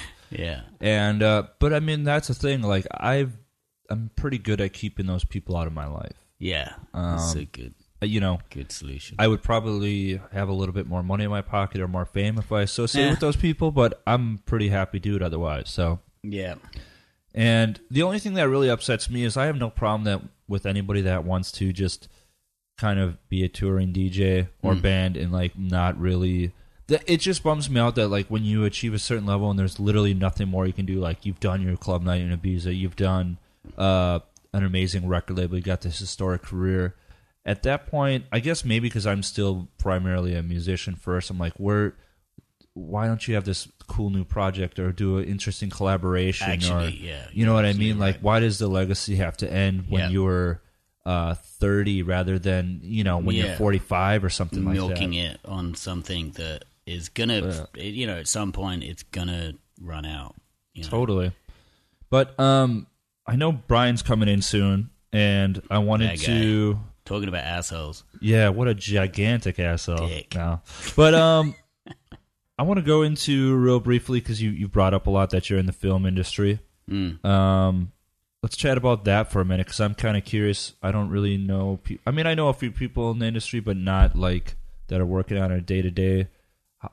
Do you just have an interest in film that you kind of decided? Yeah, like I said, it was born out of... It was born out of doing the design, the work, being at university, doing a design degree, and kind of realizing that it probably wasn't enough to sustain my interest, and definitely wasn't going to be enough to... You talking graphic design? Yeah, graphic design. Yeah. So So then I started moving into film. I mean, it was at the time where everything was definitely switching over to just being like, you didn't need a designer, you could just do it. I mean, badly in my opinion, but yeah. Hey, there's a lot of bad design that gets that makes a lot of money these days. It's very true. So then I started. Yeah, I've always had an interest in film, so I started working in that as initially just doing like shorts and the same thing everyone does. And then directed a few things, had a little design company that did a few like restaurants and all this kind of crap in London. Made a few ads for like MTV and for Hewlett-Packard, all this kind of, just like scratching in. Mm-hmm. And it's tiring. It was really tiring. So that time when Terrence contacted or us got together was kind of it was a perfect time for me to reevaluate how much I really want to work on being in film, being in design, or take the easy route and go back to doing music. Yeah, which I did. But then subsequently, I mean, I never stopped doing film. And then my wife, Hazel McCarthy III, is her full name. That's a long name. Yeah, because she's the... Hi, if you're listening. ...third wife. She actually is her name. When are you going to learn your lesson, man? Yeah, well, I'm too old to change now. My sister just got married. Yeah? It's her first time. Let's hope it stays that way. Oh, what's her name? I'm not going to say on the air because people end up Facebooking them and wanting to be friends and all that shit. Well, but anyway, that's good. Good luck to you. Did you go to the wedding? Yeah. It was out in Nice. Virginia Beach, so I got a little beach time. That's the thing. Last week I was gone for 4 days. You look like you got a nice little time. Yeah, that's right. I got something going on. So I went out there, did a little beach action, did the wedding. I flew back Tuesday. I arrived Tuesday afternoon. Tuesday night I went into the studio for this intense week-long studio collaboration thing. Ended it last night. Nice. And now we're sitting here at the table today. Here we are. I'm pretty exhausted. I didn't even really have time to prep for today's interviews, but it's like I knew, your history. I've known Brian for years, so I'm just like, Well, fuck it. I We'll drink until it's interesting. Otherwise, exactly. Yeah, and you know I'm a complete fucking bullshitter, so that's going to be. Well, it takes one to know one, so that's why we're sitting here. No, but back to the film thing. Yeah. Then So then my wife, she's also got a graphic design background and film background, and she had a gallery. She had an art gallery in Los Angeles called Show Cave. She also had another event space that was like an after hours event space called White Slave Trade that went on for, it's like a, after hours thing that was pretty raucous. So I didn't know her when I first went to it, and then we ended up moving in, or I moved into the apartment above her in Los Angeles in Silver Lake. And so it was a hard part of my life, and I was bouncing around a little bit, and so she would listen with her roommate to the girls that I was bringing back to. Oh man. She's like, all right, I gotta get to know this guy. I don't remember any of this, but apparently, according to her, then they could, it's a shitty LA apartment building. Hey, I'm living in an apartment building now. And there are things that are heard at 2 a.m. in this building. And so she would hear it's getting hot in here. Go knock on the door. Take your top off. And then, I remember. And now you're married. I remember none of this. Yeah. Now we're married. And then so Hazel designed a book for Genesis Briar Peorage from and Gristle. Yep. Called The Psychic Bible. And it was originally released in the 80s, I think, as a kind of paperback edition, and now this was this. It's kind of like the writings of Genesis Peorage. It's 570 pages. And now you can get it at Urban Outfitters? Yeah. I hope not. I don't know. But it's, so she worked on this book with Jen, and then to kind of celebrate once they'd published it, it's a beautiful book. Mm-hmm. It's like a hardback edition. It was an edition of 999. Okay. I think we have that edition. But anyway, and then it's been republished various times as a paperback. And then Hazel and Genesis went out to Nepal to kind of celebrate. Nepal, finishing. of all places. Yeah. Okay. Kathmandu. Which was great, but it also coincided with my dad dying of cancer and asbestosis. So I stayed in England, and then I met her in India, and then we did this mad trip. When was this, roughly? It's 5 years ago. Oh, so relatively recent. Yeah. Then. Okay. Yeah, 5-6 years ago. Yeah, 5 years ago, I think. Yeah, so we did this mad trip of just traveling around India, and I did this fucking crazy thing. I brought the sheet that my dad died in with me to India. I'm not religious whatsoever, but then we made it to Varanasi, and Hazel lit a candle, and I wrapped this blanket wrapped the blanket around a photo of my dad, and we put it into the Ganges and did this weirdly spiritual thing that, man, I totally get it. When my stepdad died, because he was part Native American, and he had really close ties, so we did the whole Native American funeral thing. It was fucking wild. It makes you feel like a release for sure. It's a closure. I've been to totally that. Sadly, where I come from, a lot of people like to commit suicide, so I've been to a lot of funerals before I even graduated school. Yeah. And I'll tell you what, these Christian funerals are fucking depressing. Horrible. They're Horrible. crying, and then you can start drinking, and then you cry again, and you tell some jokes, and you cry. And when, of course, this was sad with the funeral, the Native American funeral, but it was so, everything about it was interesting. I didn't feel shitty when I left. You know what I mean? It felt like a good. Exactly. Yeah. And so, you talking about this, it reminds me of that, like all these interesting ways of saying goodbye. So on the Ghats in Varanasi, it's like Varanasi is supposedly for Hindus is the point where heaven and earth meets. Mm-hmm. So there's this continual fire that they burn. They do the burning on the side there. Same with this funeral. Go on. And so we did that. It's all fucking.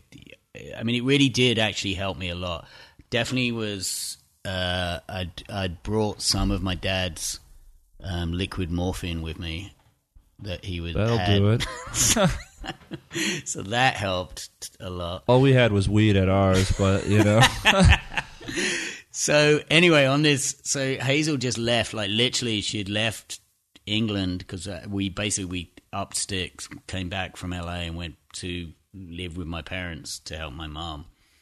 And then my dad's, he's dying. He's in the last, I don't know if you've heard of this terminal madness expression. No.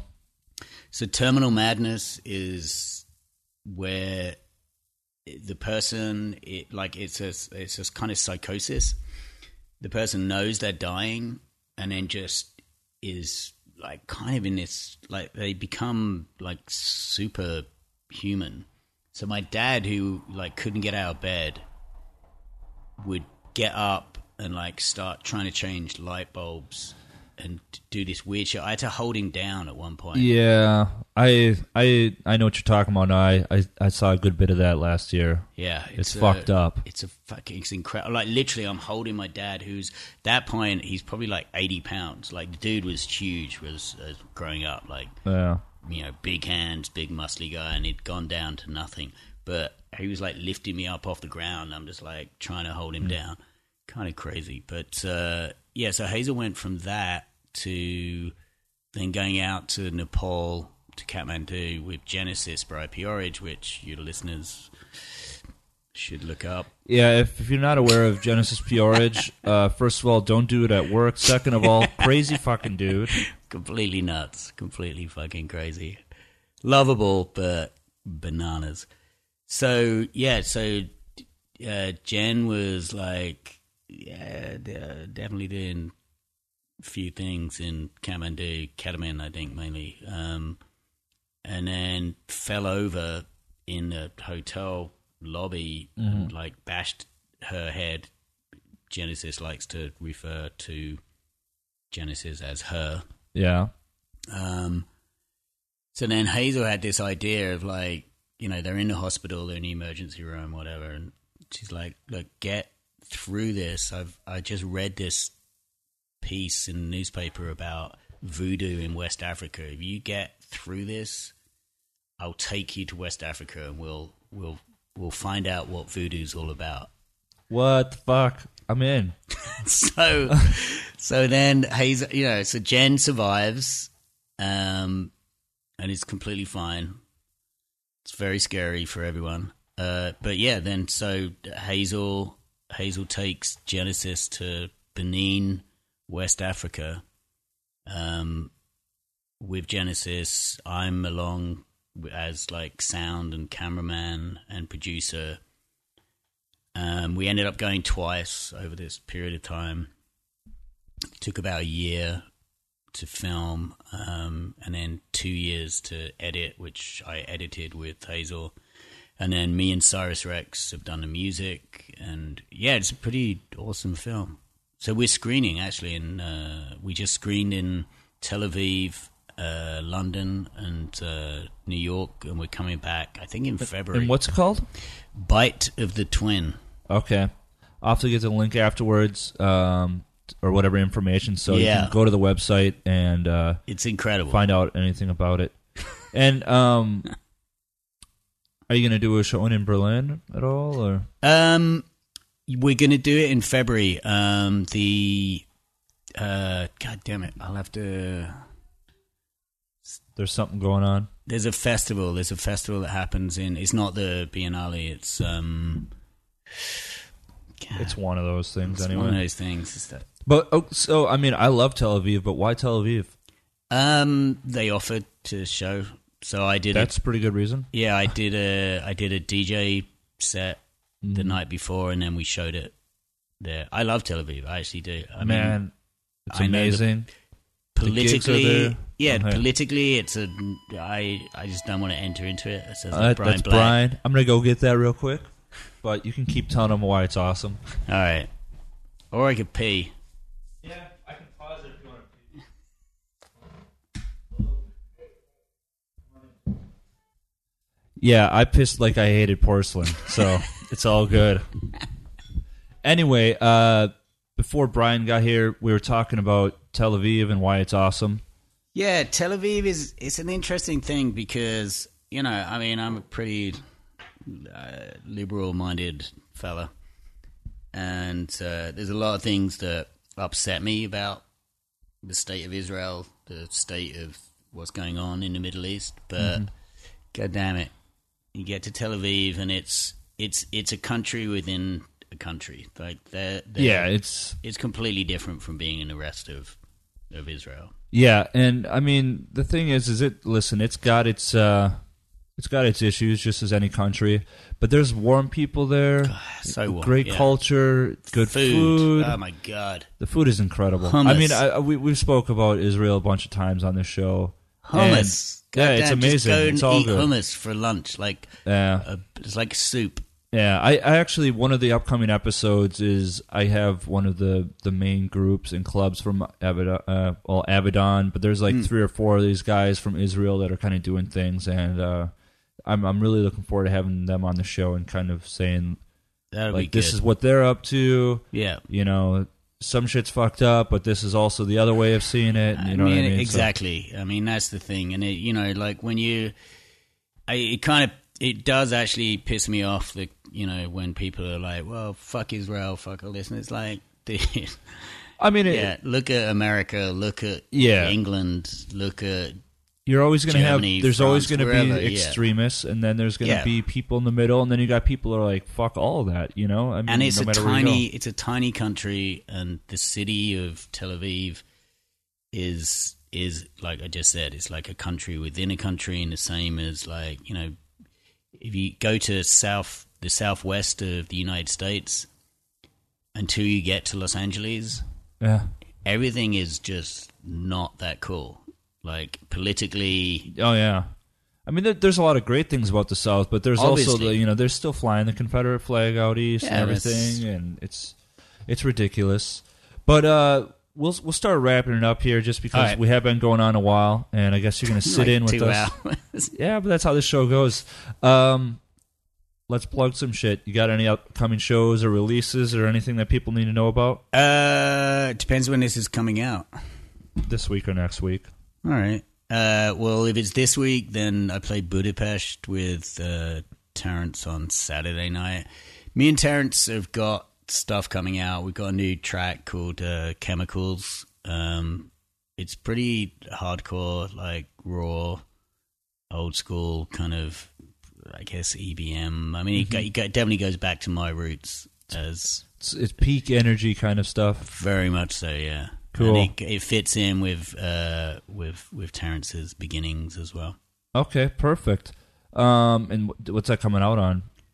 Planet Rouge, or are you still in... We're not decided. Adam X wants to put it out, so we're just like... I mean, it's like, this is how conversations go about how to release a record. It's like, should we do it, or should we do it on... These days, I mean, everybody's kind of releasing their own stuff, you know? Yeah, it's like, what are you going to do? It's like, I don't know. So Adam's really excited about it, so... I know he's a friend of the show. Yeah? I want to have him back on. He's always entertaining. Adam! Yeah. Hello, Adam. But, and then, is that it for the EU tour then, or? Yeah, well, then I go back to LA. I'll carry on working on Black Line. There's the main next things I'm going to come back to Europe for the wife's screening of By the Twin. Okay. Cool. And I'll see you then, I'm sure, as well. Yes, you will. Also, like I said earlier, you got the collaboration with Rafael Tanasio.